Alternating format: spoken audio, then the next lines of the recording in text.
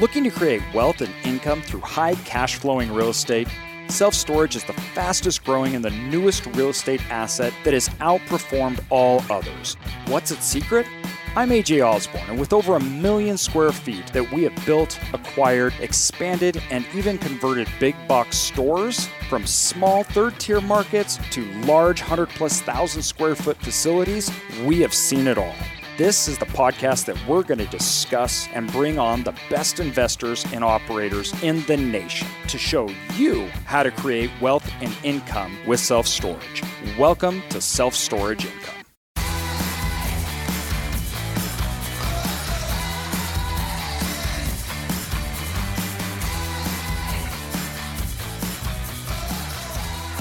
Welcome back, everybody, to the Self-Storage Income Podcast. This podcast is brought to you by Live Oak Bank and Janus International. Live Oak Bank is a partner that we've chosen to have as our sponsor because of the incredible work they do in the self-storage industry specifically. They know storage.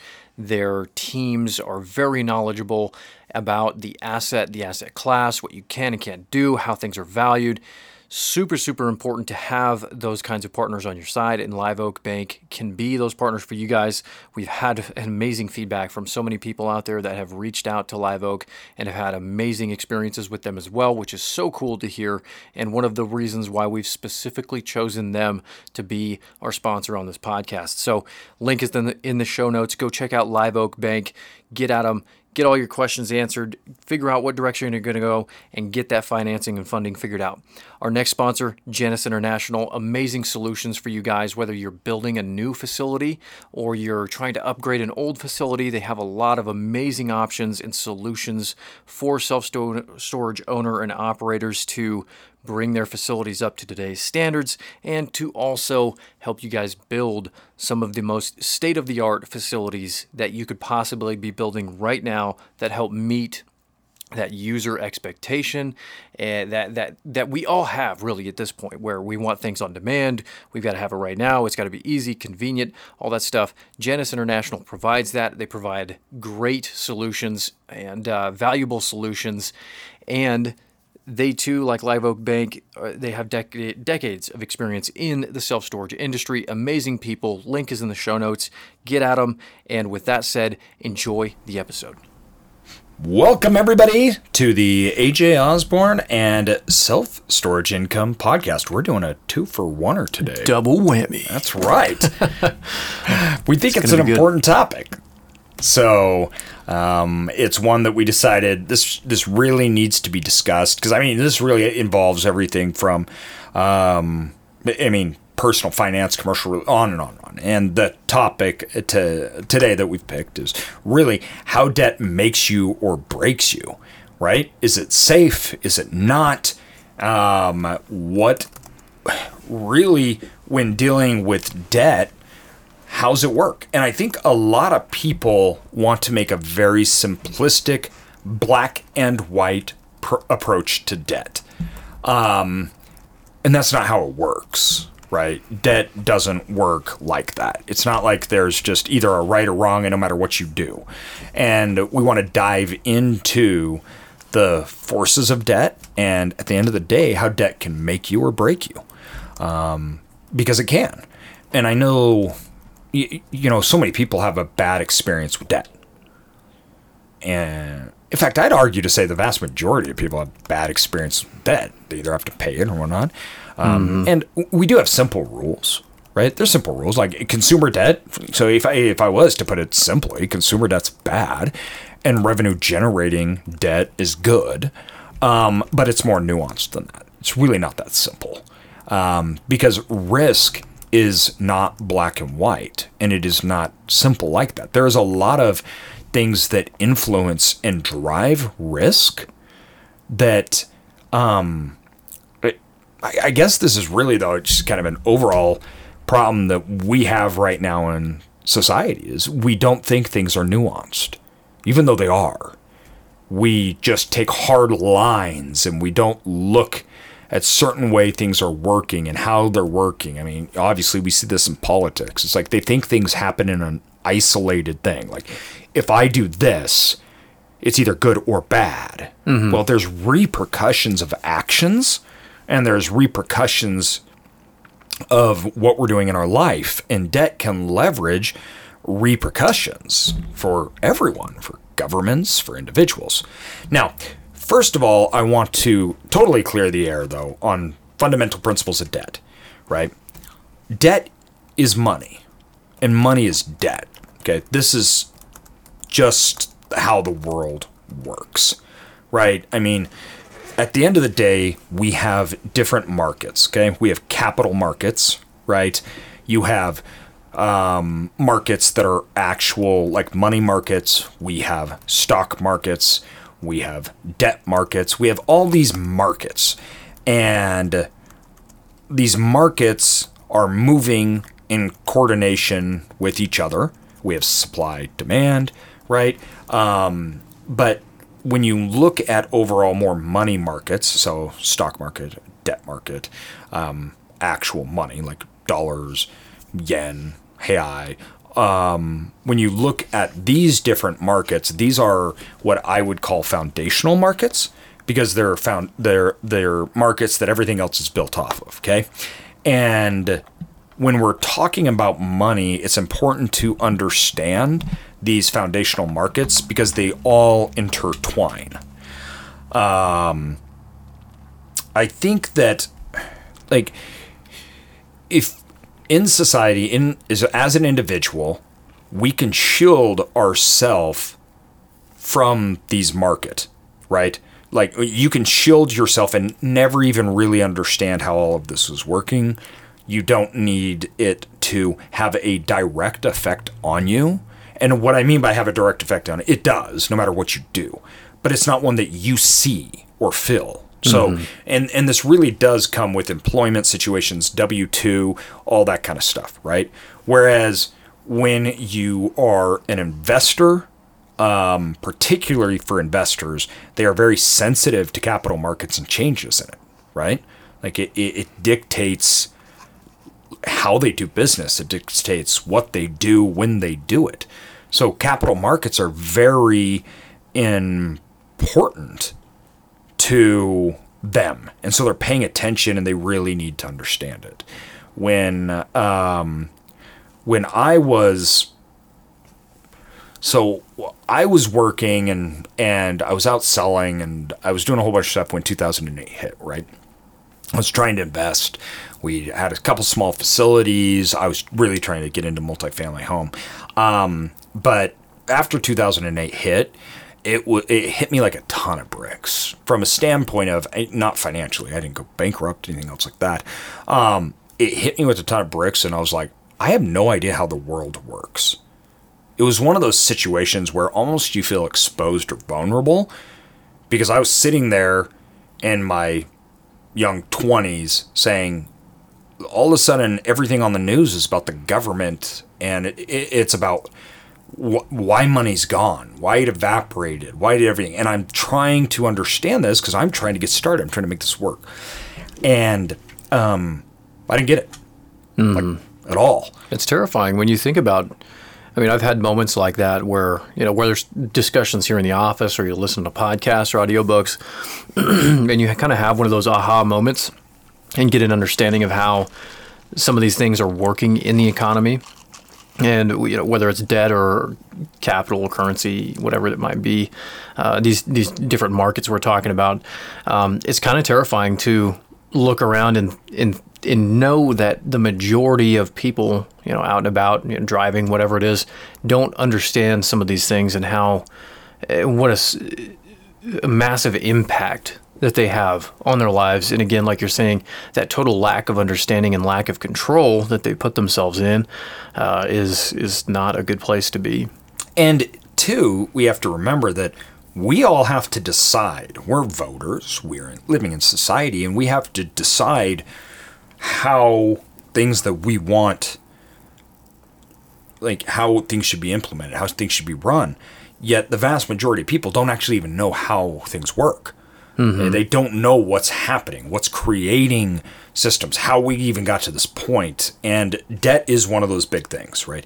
The financial education in this country is horrific, is not even the right word. They really don't even know where their paycheck comes from. If it existed, it would be horrific. Yes, if it existed, it would be horrific. And yet we make decisions and we're thinking about or in our personal life and public and how things work based upon these things. It's like people that don't want to talk about money. That doesn't make sense. Do you just want to not talk about anything? Like how the world works? Do you not want to understand why the sun comes up? Do you not want to understand why you get sick? Do you not want to understand how babies are made? Like that's just such a stupid the thing to say. fundamentals here, guys. Yeah, it's like this is the basics of all basics. And honestly, money affects probably more percentage of our lives than anything else. Yet, and people get that, but they don't then take the time to understand a lot of these things. That didn't ever make sense to me. And so I got kind of obsessed with it, right? In fact, I one day, we found out we were pregnant, and my wife thinks it was the day we found out that we were pregnant. Maybe it was, but, and according to her story is that I was like, hey, I got to go do something. And I walked out the door. And I come back 3 hours later. I'm like, okay, I'm back in school. I'm getting my MBA. I don't know if it was quite like that, but it was pretty close. So, and the reason I went and got my MBA, I was never going to make money from my education. Like that, there was no job to get. I was a salesman. I got whatever I wanted. It was purely because I was reading everything I could and trying to consume. And I'm like, I need a quicker way to consume knowledge. That's it. So I just simply went back to try to understand what was happening in the world. That was great, everything else like that, but I kept reading and trying to understand how the world works. So first of all, we're going to talk about the money markets. We're going to talk about the debt markets. There's nothing that we cannot cover enough in this podcast, though, to really make you feel super informed. So you need to be digesting, and this is a lifelong thing because these markets, these capital markets that we talk about, they change. Mm-hmm. And they are extraordinarily influenced by government policy. So they change a lot. Now, that is kind of the intro to this. This is an important subject that you should put at your top of your lists to understand. It's also funny because I feel like most people thought that macroeconomics was like a voodoo science and there was no reason to pay attention to it at all. But then after 2008, we set precedent with government's intervention into capital markets that was unlike anything we'd ever seen. The U.S. government basically took over the banking system. Not basically, it did to a large extent. And it became our financial institution. That was unprecedented. In the United States, that's never happened. We didn't ever think it would, right? That was so extreme. But it set the mode of operations for the world to work after that. And we saw this again in COVID. It was one of the reasons why right in the heart of COVID, when everything was shutting down, this was when we really thought COVID was really bad. Like, it was when we were seeing on the TV that, like in China, there was just bodies lying all over the ground, right? Which turned out to be kind of bogus. So, but at that time, everybody was terrified. Like, I was scared. Everybody was. We thought, oh man, everybody might die. This could be it. This could be it, right? Yeah. So the whole world shut down. And we got pretty aggressive. And we went and bought huge buildings that were bankrupt. We got multiple deals. And the reason why we made a move in this 3-month period of time and got these awesome deals at massive discounts was because I believed so firmly in moral hazard. And moral hazard was that statement that was thrown around in 2008. Like, if you do this, you're setting precedent. And now, this is how you're going to react to everything. Right? And that's the scary thing. Like, if we do this once, we're going to do it always again. And so that was the big debate. Like, should the government be doing this at all?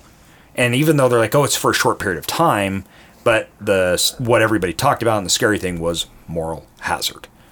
It can be repeated and we can do this again, right? And that was the same with the banks, right? That was one of the big problems with bailing banks out. Moral hazard.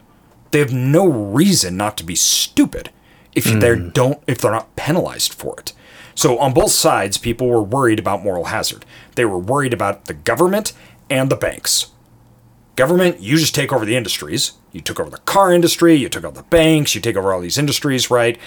And they're doing it for the safety, which, by the way, I believe they should have. Okay? So, I believe it was so bad. If they wouldn't have done that, we would be in... I mean, it would have been... The depression would have been lightweight compared to what would have happened. I mean, it honestly, we could have been set back to like a third world country. It was that bad, right? So I understand why they did it. The U.S. financial system was done. It was over. With COVID, no, that was total overreach. And they used the playbook from 2008 and implemented it. And I believe that was completely wrong. You weren't saving a financial system. The financial system was fine. Money was readily available. Mm-hmm. And they were stopping problems that they caused, right? So in 2008, the government was stepping in to save a financial system that had screwed us and itself. They should have saved the financial system, but they should have penalized the banks. They had a chance to break up big banks that were too big to fail. They had a chance to penalize these banks and do a lot of things that I think would have been very good. They didn't. It was a knee-jerk reaction, right? With that said, in COVID, they didn't. They caused it, and they got us sick, and then they provided the vaccine, to use a COVID reference here, right? I'm not going to get too far into this.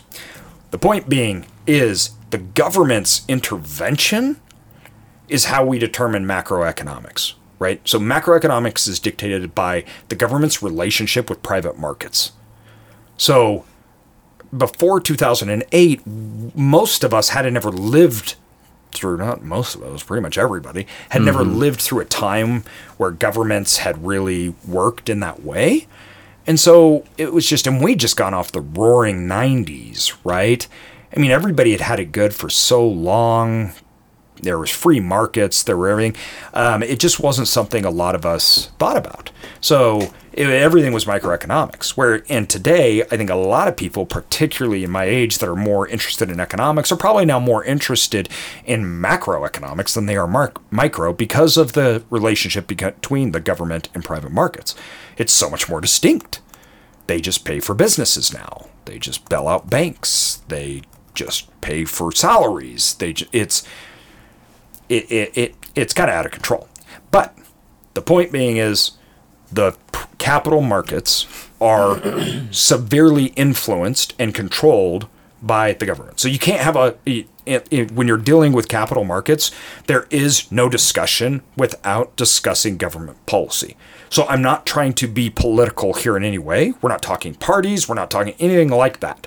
But in macroeconomics, you cannot have a conversation about macroeconomics without talking about government policy, because that's what it is. Mm-hmm. And it's the relationship primarily between the Fed and how interest rates are imposed and how they constrain or grow capital markets. So first of all, we have to realize there are long-term and short-term debt cycles. Short-term debt cycles, we call them business cycles. Those are primarily government influenced through the imposing of their main lever to change capital markets, which is interest rates. And interest rates are used to contract or expand money supply. That's it, right? So if we raise interest rates, everybody stops borrowing, money supply contracts, you have a contraction in the economy. So the vast majority of recessions are government imposed. They're trying to slow down the economy. It's too hot, there's too much money, this is a problem. We're gonna get inflation. Right? All things that people are talking about today. Then you get that contraction, things start to fall, there's not enough money, we need to expand money supply, and too many people are saving, they're not investing. We're starting in a realm of what you call maybe deflation. That means asset prices are lowering instead of rising. And deflationary effects on assets are really, really bad. That's what creates depressions. Deflation leads to depressions. And it's because asset prices keep falling, and then nobody wants to buy assets anymore because they say, why would I buy it today when it's going to be cheaper tomorrow? So everybody stops buying assets, and all markets start to collapse. Housing, stock markets, and every time when people think about equity or they think about these markets like money markets, right? Like debt markets or stock markets. When those things lower, it's just not something you see on the TV. This is an evaporation of money. These companies have no more money. People can't borrow. And borrowing is how virtually all companies exist. So what happens is cash flows in most companies are irregular. So they have things like lines of credits. So in 2008, when the capital markets shut down, even healthy industries and companies that were outrageously profitable failed. Because the system in which their business ran, the capital markets, they needed debt to turn over product, to turn over payers. Like the system, their system is dependent on that system. That system shut down and they had a very profitable functioning venture. It could no longer operate because they had no longer access to a system that made them work. And this happened at mass. So then that exasperates a problem. Even the good businesses start to fail. Now no one's safe. So deflationary cycles are super scary because nobody knows when the bottom is. And that is an evaporation of money. So stock markets are crumbling and companies that were worth billions are no longer. They start to have to cut cost, right? It goes on. So the government steps in. They make money as cheap as they can or basically free. Now, what happens is inflation comes. Well, inflation kills the worth of your dollar. So what do? You hedge inflation by buying assets. So what they're trying to do then is they lower the cost of money to get people to buy assets and stop deflation by making their money worthless. This is this cycle that goes on and on and on, right? It's never ending. The Fed's watching everything from inflation to employment rates to income, right? And they have targeted goals that they're trying to hit because, two, we need inflation. Like, inflation's scary, but it's even scarier if you don't have it. The inflation is the primary way that our government lowers its overall debts. Meaning, if I borrowed $1,000 today, and every year we had 10% inflation, that debt is theoretically lowering by 10% every single year, right? So if my income's growing by 10% and that asset's worth 10% more, that total debt to that value is dropping.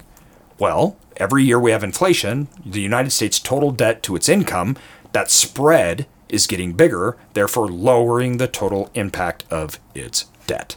So the government will never stop doing this cycle. It's just how the world works, okay? But within it, almost all of this is fueled by debt.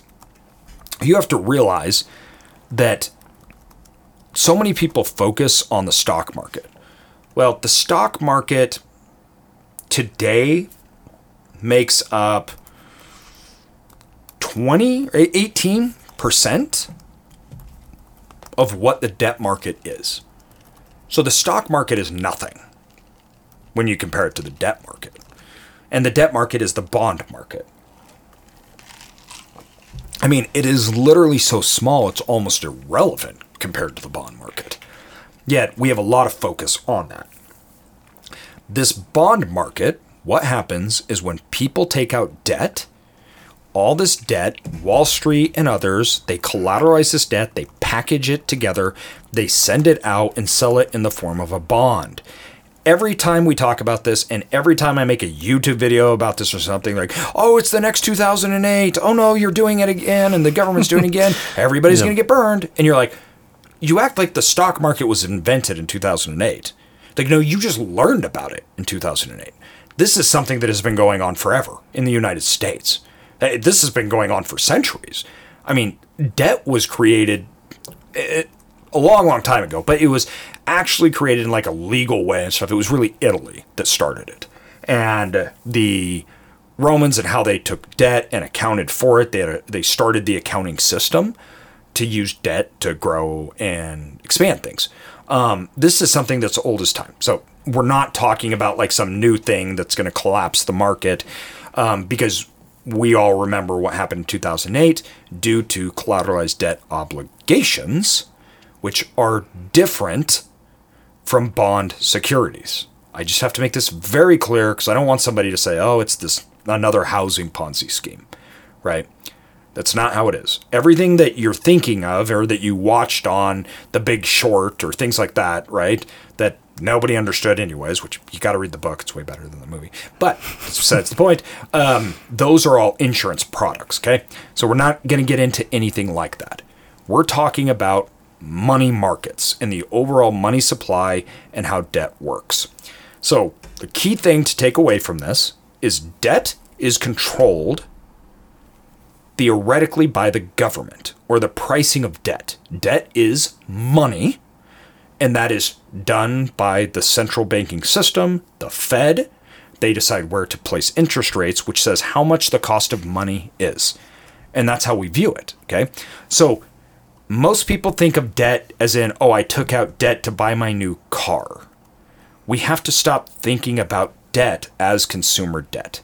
Well, I think one of the things too to point out is there are a lot of personalities out there in the financial advisory world that it is very easy to take, the black or white approach to a lot of these things. And I think really almost any advice kind of comes off that way, whether it's investing advice or it's advice on debt or finances or whatever. When you hear a certain thing, there's a lot of us that just hear that and think, okay, well, that's what I got to do every time. Or that's good or that's bad. And I think a lot of us fail to realize how dynamic each and every one of those, whether it's deals, whether it's financial structures, any of that kind of stuff. I think we fail to realize how dynamic and changing all of these things are, not only within the same time period across different assets, but across time as well. Yes. And those things, I think, again, whether it's by design or not, I think it's easy for us to be driven down that path of like, all debt is bad. We can't do it. Don't take it on. Pay everything cash. Do this, do that. Which, by all means, that can be great strategies for all kinds of different aspects. But again, that difference between, like you'd called it, was consumer debt or revenue generating debt. Like identifying the difference between those two and being able to recognize the good and the bad and at what point in time. It kind of makes me think of that video you posted the other day on your story on Instagram. Yeah. You were talking about your house. Yes. I don't know if you want to talk about that here, but it kind of makes me think of that. Actually, that's probably a really good thing we can talk about here, especially when we're talking about personal as we move into business and the separation of these two debts, how they work, how they function. So, what he's talking about is now, although I have a lot of debt, right, and I don't necessarily think that debt's a bad thing. Not necessarily. I just don't believe that. And if that was true, our society would not exist. That's the first thing you have to understand.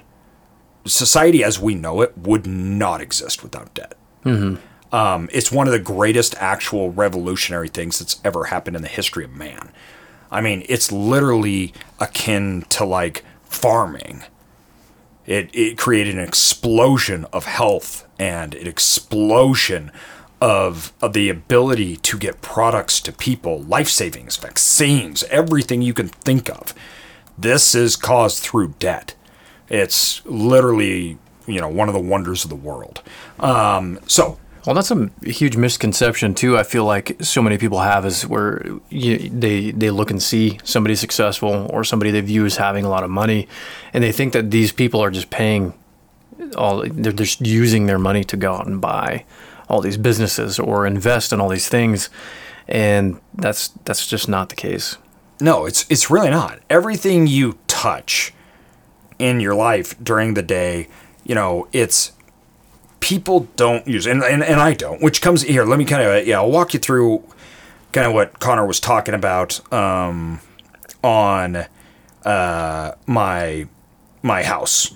What we were talking about here with my house is the way that I handle personal debt, and we can talk about this first because I think it's really important to get out of the way. I grew up in not an anti-debt home, but a very clear distinction that not all debt is created equal, and debt, like a gun, can kill you or it can feed your family, right? And that was kind of the environment that I grew up in, and we stayed away from personal debt, like completely.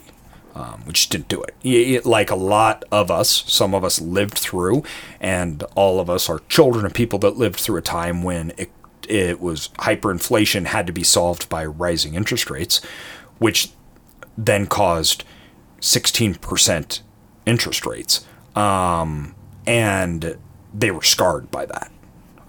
It was very scarring. Like it's just like, you just don't do that. Everybody's like, I got to buy a home in cash, right? Because the cost of money is so outrageous, you can't even afford anything anymore. So I grew up, and that's how my parents were. Their first little home they bought, for us, they were paying 16% interest rate. Like, it was so, everything they made just went to paying off the house. Everything. Mm-hmm. And they paid it off as quick as they could. Now, the two sides of debt that we have, there's a few different aspects we're going to talk about. When it comes to consumer debt and personal debt, my very simple rule is only my house. And I don't have debt on my cars, but I don't believe that that's necessarily a bad thing. Like, you need cars to drive. That's a part of society. If you live in Idaho, you don't have a car, you can't live. You can't do anything. So I get a horse. Exactly. So I'm okay with cars and debt, but anything that I would trips, any consumer items, that's just 100% no. Credit card debt, no. Now, I use credit cards to build credit, but I have so here's my rule of 3. 30 days and 3 years, okay? 30 days on any credit card debt. I mean, I use my credit card to buy everything. I only use a credit card for safety reasons and credit reasons. But I don't buy anything that I'm not paying off within that 30 days. It's immediately paid off, right? Now, my rule of 30 and my rule of 3. My rule of 3 is 3 years, and that's with my home.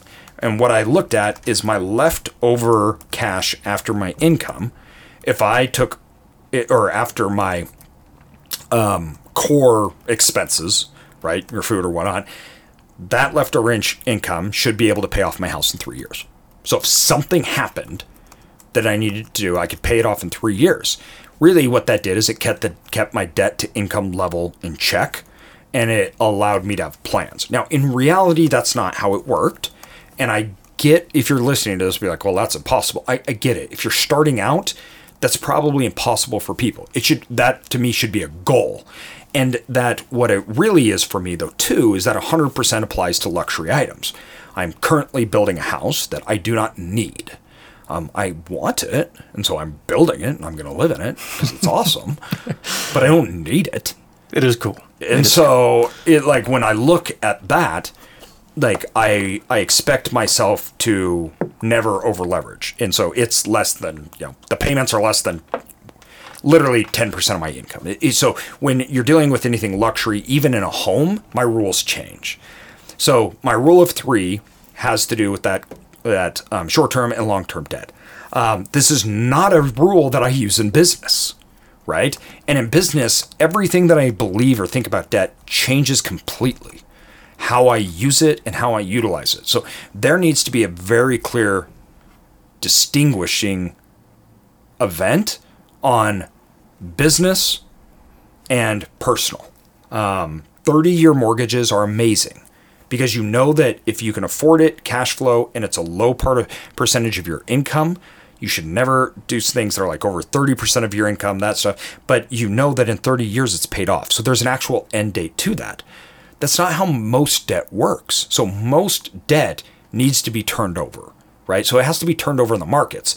That means in 10 years, in 5 years, in 20 years, that loan is done, and I have to get a new loan to replace it because it's not paid off for. This builds in a whole new thing of risk, right? So now that I kind of talked about personal finance and how I feel about debt there, let's move into business and why debt's important, what it means. Not all debt in business is the same. And this comes down to, we're looking at the overall risk that debt carries. You're looking at the amount and how it's applied. Now, when we're looking at physical assets that are cash flowing, revenue producing, these are obviously the best things to use debt towards. Most of the time they have a history. You can see inflation helps them. It lowers your cost. You can measure demand. And really what the physical assets that are cash flowing has to do with, it's a measurable way to understand risk. Now, does that mean you should use it at all? No. Some assets will not increase in value. Let me give you an example. There are a huge amount of cities in the United States that are shrinking. So if I go buy a brand new building that's an apartment building or whatnot, and I take out debt, and it's the highest time the markets have ever been, and I'm buying it at a 4 cap, and I'm buying it at the highest times that we have in rent, and we have a credit crisis, and we have a collapse, and you're in a city that is shrinking, those cities exaggerate those cycles in the market, right? So when it gets bad, those cities really get harmed. They really get hurt, and they contract. But they don't rebound most of the time. So your building could literally be worth less in 10, 15 years than when you buy it today. It makes me think of Detroit when you're talking about that. Exactly. Yeah. And so many people lost so much in assets. So when you're dealing with physical cash flowing assets, people are like, oh, that's safe. It's only as safe as the microeconomics support the revenue of the asset, because you have to remember that the only thing that delivers value on assets is revenue. So you valuate assets on revenue and security. Those are the two things, okay? Revenue, how much does it produce? And we represent this in the form of a cap rate, right? So low cap rates, a cap rate represents how much money you're going to get after you buy it and pay expenses, how much return on your investment you're going to get. So if I buy it for X, after expenses, I make X, and that's represented in the form of a cap rate, okay? So a 0 cap is break even. This is the easiest way to think of that, right? A high cap rate means you're increasing your cash flow. Now, this is without the use of debt. So a 10 cap is, let's say, a 10% return if I didn't use debt. You use debt, and that's a much higher return because your debt is at such a low cost. I'm not going to go too far down into that right now. But that's the point being is that's how we measure value is on that revenue. Now, the other part of it is security.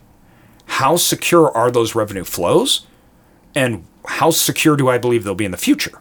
So if I believe that the revenue is going to rise in the future, and I believe that they're never going to stop paying me, that people are willing to pay a really low cap rate. I'm willing to get a really low return now because I can fix my cost. Those revenues will grow over the years, and what today is a 3 cap in 10 years may be a 15 cap, right? And I'm going to get all this value, and it's going to be cash flowing like crazy, and I'm so sure of the future that I'm going to pay that. Think of retail in the early 2000s. Right? And the reason I use that example is because, yes, you're like, but retail is a horrible example because now it's doing so poorly. Exactly. That's why I'm using the example, actually, because it shows how some people get this wrong. And even though that was a standard asset that could be amazing, the asset is only worth and predicated on the revenue stability. So even in growing markets, those assets failed to perform. And their revenue declined because there was no one to rent from them, and they lost value. Okay? That gives you an idea of how real estate, and especially commercial real estate, works and how we value it. Now, can you give real quick just examples of that, like just talking security and those microeconomic factors? Some examples of what those are exactly? 100%. When you look at micro things that affect it, so all commercial real estate, let's take storage, industrial, apartments, hotels, and retail. All right, so we're taking 5. These 5, okay? So if you look, we'll start with apartment buildings, right? When you're looking at apartment buildings, you need people moving in, so there's higher demand for housing. You need incomes that are rising, so there's higher ability to pay and pay more, right?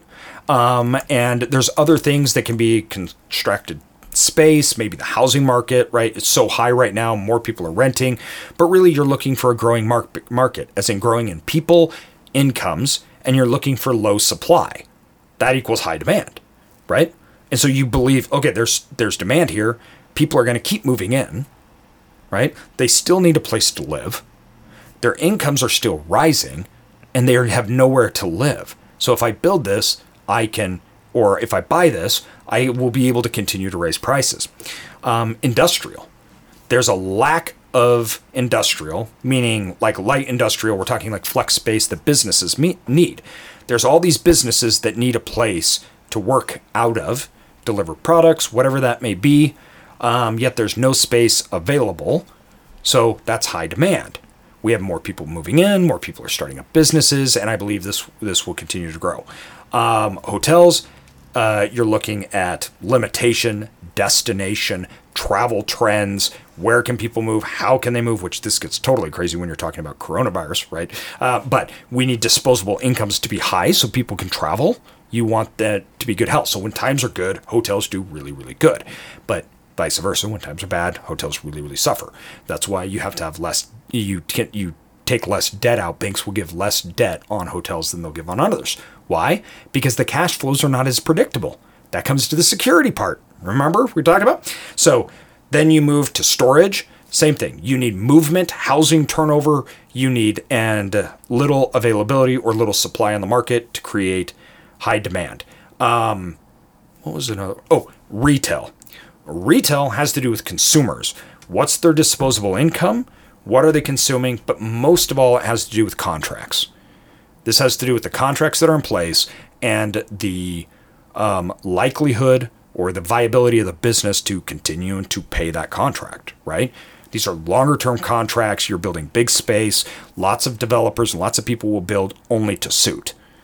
I can judge the business, how profitable it is, how much will it be, so I can know that this 10-year contract is reasonable, I can expect it, and I can build in from the start those price increases.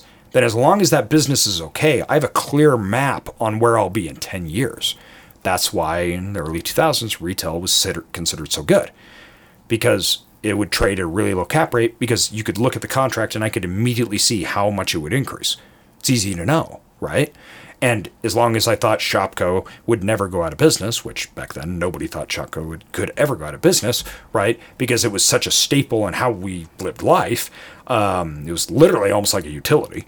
Then it was really stable. So when you look at commercial assets, right, you have all these ways to measure demand. You have local, you look at demographics, income. All this applies into how viable those were. Now we lay over debt. Most things in commercial real estate you cannot pay for on your own. And if you did, you would get so little return, it would be a horrible, horrible use of capital. So we overlay. Do you want to say why that is? Yes. So why is that bad?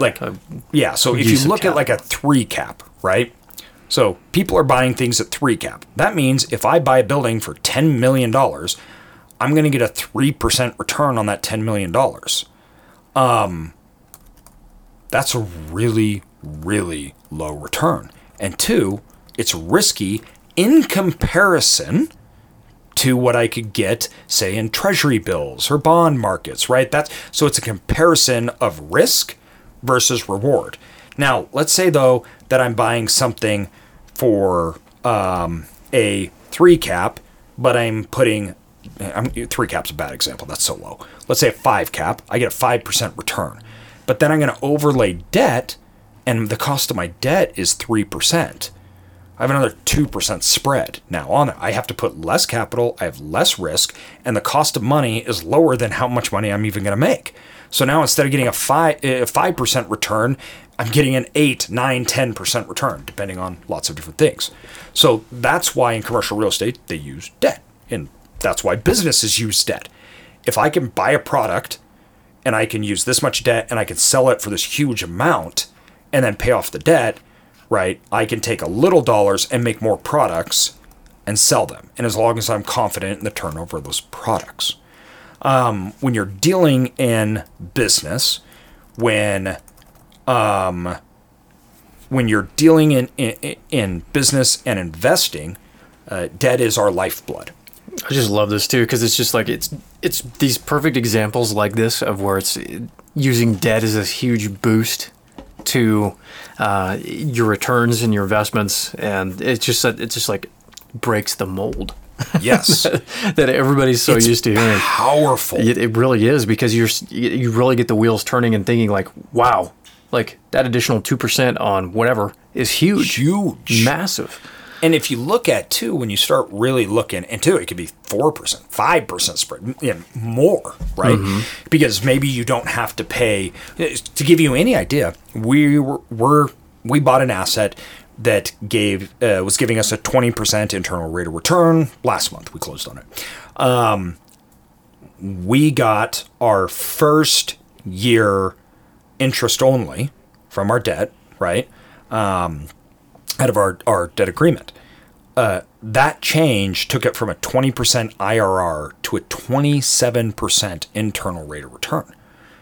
We were like 3 points off of making a 30% higher return, all because of 1 year in this big, huge debt cycle. It's powerful stuff that can create millions, huge wealth, and lots of cash flow. Now that's all exciting, everything else. Let's talk about risk.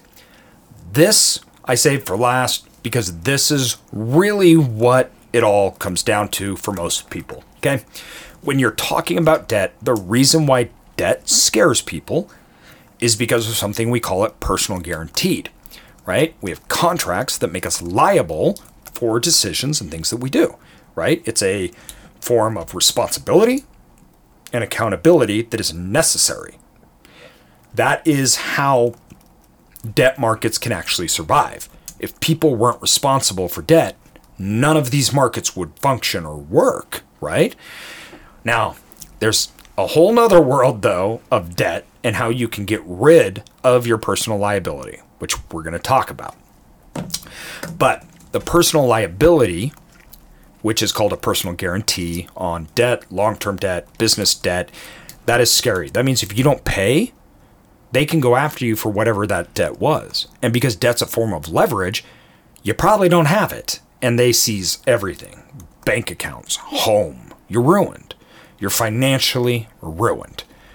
And everybody shudders and gets scared. And rightfully so. It's scary. And it should be. If you're not scared of debt, you don't understand it. Right? It's like, once again, I come back to the analogy of a gun. If you give a gun to somebody and they're not scared of that gun, get it away from them. They don't respect the power of the tool, and they shouldn't yield it. The same thing is with debt. If you don't respect the power of the tool, you shouldn't yield it. Now, with that said, there are ways to massively minimize the impact of debt and how you do it. I often use the analogy that today, at over 150 million in assets, I have less liability than when we had a few million. That fundamentally doesn't make a lot of sense to people, right? That your debt has exploded to whatever it is, 50 million right now, right? Versus 2 million. Well, how does that work? How can you go from 2 million to 50 million, yet you have less risk? In commercial assets, we're looping this all the way back to the first, everybody. We're coming all the way back around. This is a big circle of debt we're talking about. We talked about these capital markets. Now, if you remember, I talked about the bond market. Now, debt, or the stock market, means nothing compared to the bond market, right? The bond market is, whatever it is, $50, $60 trillion today, and the stock market's, I don't know, 10, 15. Should have looked this up, but the point being is it's a fraction of the bond market. The bond market's huge, $50 trillion, let's call it. In the bond market, what a bond is all that debt, like I said, put together and then sold. Now, when it sells, the risk of the debt goes to the person that buys the bond. They take the risk and they get paid for it. So what we do with our debt is we collateralize our debt, we package it up, it gets packaged into a bond, and then it gets sold to investors. Those investors take the liability and risk from that bond and my asset going under. I no longer personally take on that risk. So that means I own the asset, and just like getting a bank loan, I get a loan we use CMBS loans. Insurance companies do this. There's other means, but the CMBS market is the primary market where this happens. And once again, it's the biggest market in the world. They collateralize that debt. They package it with other people's debt. I'm going to pay 3%. They sell it off into the bond market, and the bondholders get that return now, in which that bond is guaranteed by the asset, not by me. I'm not guaranteeing that loan anymore. So now I'm no longer personally guaranteed, and if that asset fails, we have a great recession, it stops performing, I hand the keys back to the bank and I walk away. Now, let me tell you how we utilize this tool. At first, I take on the debt. So, right, now I use the example that I have less risk when I had $2 million, and I do $50 million, how you do it. Okay, that's not entirely true. It's not entirely true from the fact that I have more than $2 million that I'm personally liable for. But as far as a ratio to my assets to income, it's astronomically exaggerated, because what we do is I take on that liability when I first buy it. We have the asset, it's cash flowing, it's a good, stable cash flowing asset. We improve it. We have a value add system, which means we increase the revenues, because increasing revenues increases the valuation. We refinance that into a non-recourse loan, which means I no longer am liable. Then from there, that wealth, that spread in the last loan and the new loan, we pay off the old loan with this new CMBS debt. So the old loan's paid off, goes away. And then the new debt, which is higher than the last one, what's left over comes to me. So let's say I buy a storage facility and I put down $2 million of my own money, and I have $3 million in debt. We improve the cash flows by 30%, 40%, whatever that number is, right? We go and we refinance it. We take out a new loan for $5 million. We pay off the old loan for $3 million, and then I take the other $2 million from the debt back. That debt now, that $5 million debt, my debt to equity ratio hasn't changed. So the risk on the asset is the exact same as when I bought it. It hasn't changed at all. The risk on me has almost evaporated in the form they can't come after me unless I do fraud, unless I'm illegal, right? But if it fails, and I hand the keys back. I got my $2 million back. Now, if I raise it even more to $6-7 million, I can double my money, right, and get it back. I haven't changed the risk on the cash flow to the debt equity, and the money that comes back to me tax-free. So I get 100% return, meaning I extract all my capital out of the asset, plus the profit that I get, which can be millions. I get all of that, it comes back to me tax-free, and I get rid of all of my risk. This is the tool that has allowed us to amass so much commercial real estate, and continues to. Why we're developing tens of millions of real estate and buying tens of millions of real estate. It's this cycle that is the commercial, I call it my commercial real estate wealth cycle, because I buy, I improve, I take out, I get all my money tax-free, plus I get the deductions off my income that I'm making, which comes from cash flow from the assets, and I get rid of risk. So as I grow, my income, my wealth is rising, but systematically, my risk is decreasing. So at any given point, I have those new facilities that I'm buying or turning around that I owe on. But the entire rest of the portfolio, let's call that, $120 million or whatever that is, I don't own risk on at all. So it's a fraction compared to the income and the total wealth. This is a proper use of debt. You can see I understand the power of debt. I know I need to get rid of that personal risk and liability, and I need to make sure it's stable, safe assets, growing markets. We do a lot of work to protect ourselves. But I also see how if I can do that, it can create massive wealth, massive holdings, massive income. This is so different from personal finance. I can't do anything like that personally. So then personally, as of right now, so even with my last house, the debt that I held on my last house, I had more money in my bank account than I did on my debt. So in one aspect, I'm very conservative against debt. It makes me super nervous because I get the power of it and I get how dangerous that is. But then in another aspect, I'm using the power of it to its fullest extent. This is the relationship of debt. This is how it works. This is how it works in capital markets, right? And these are the things you think through. You can see it is not a straight line thing. All debt is bad. How is the debt bad if I don't personally owe anything? I have all my money out of it and it pays me a lot of money every single month. You think that's worse than having a car, a W-2, or not having debt at all and not growing? And then not diversifying your income in case something happens? That's not logical. It doesn't even make sense, right? So there's a lot of people out there and a lot of mega wealthy people that they literally have less risk than a normal American that may not even have debt. They still have less risk. They have diversified incomes, diversified holdings, right? Their money is working for them. The economy is working for them, and the U.S. government is working for them by creating inflation and devaluing money while simultaneously decreasing their debt and increasing their income. Debt is how you use the power of the United States government to make you wealthy. And they do a really good job of it. Like a really good job. So in one aspect, the United States government's working against you. And the other aspect is working for you. Yeah, are you playing or you're not? Yeah. You've talked about that before too.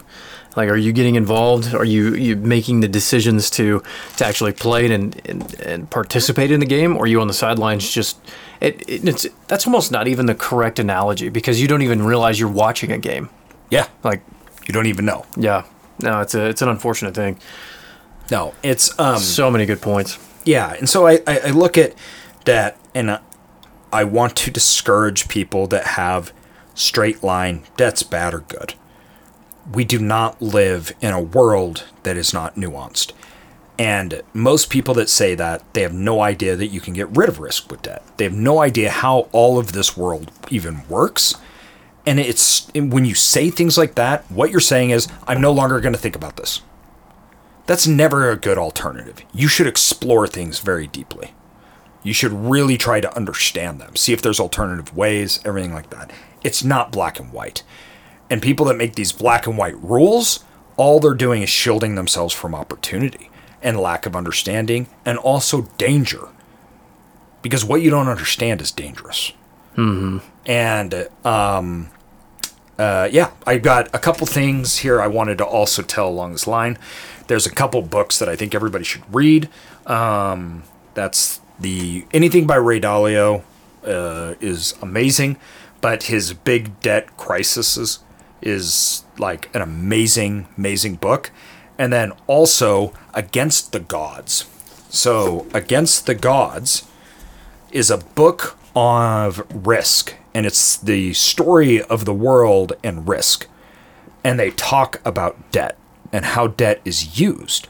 Because when you're talking about debt, you need to understand risk.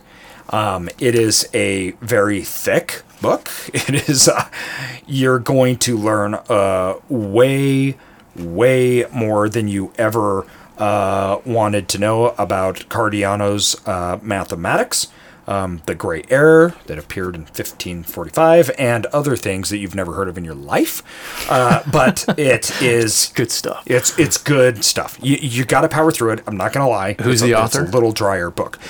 So this is Peter L. Bernstein that wrote this book. Gotcha. But it will really, really help you to understand particularly how debt's formed, why it's formed. So, yeah, I hope this discussion helps. you're entering into a weird world of AJ's brain where he thinks about a lot.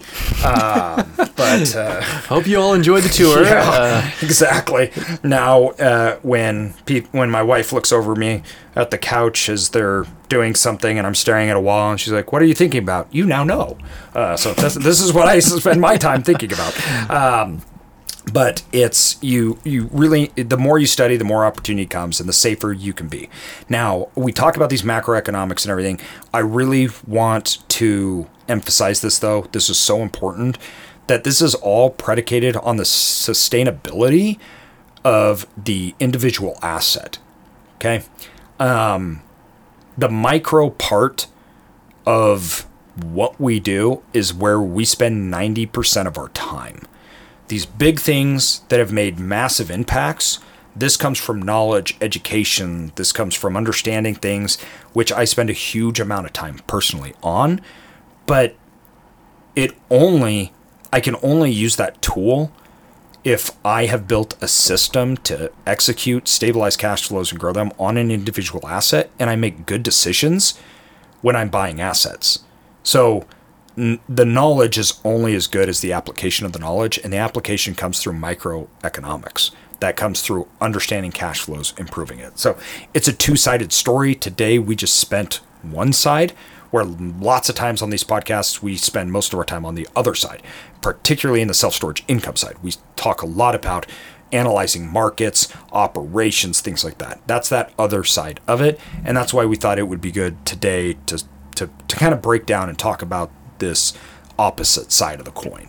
I know it was such a good discussion. I think there's been a lot of aha moments in here for a lot of people, and just pulling back the veil and giving an in-depth look into these different aspects of debt and these different markets and how people can get in, start participating, all that good stuff.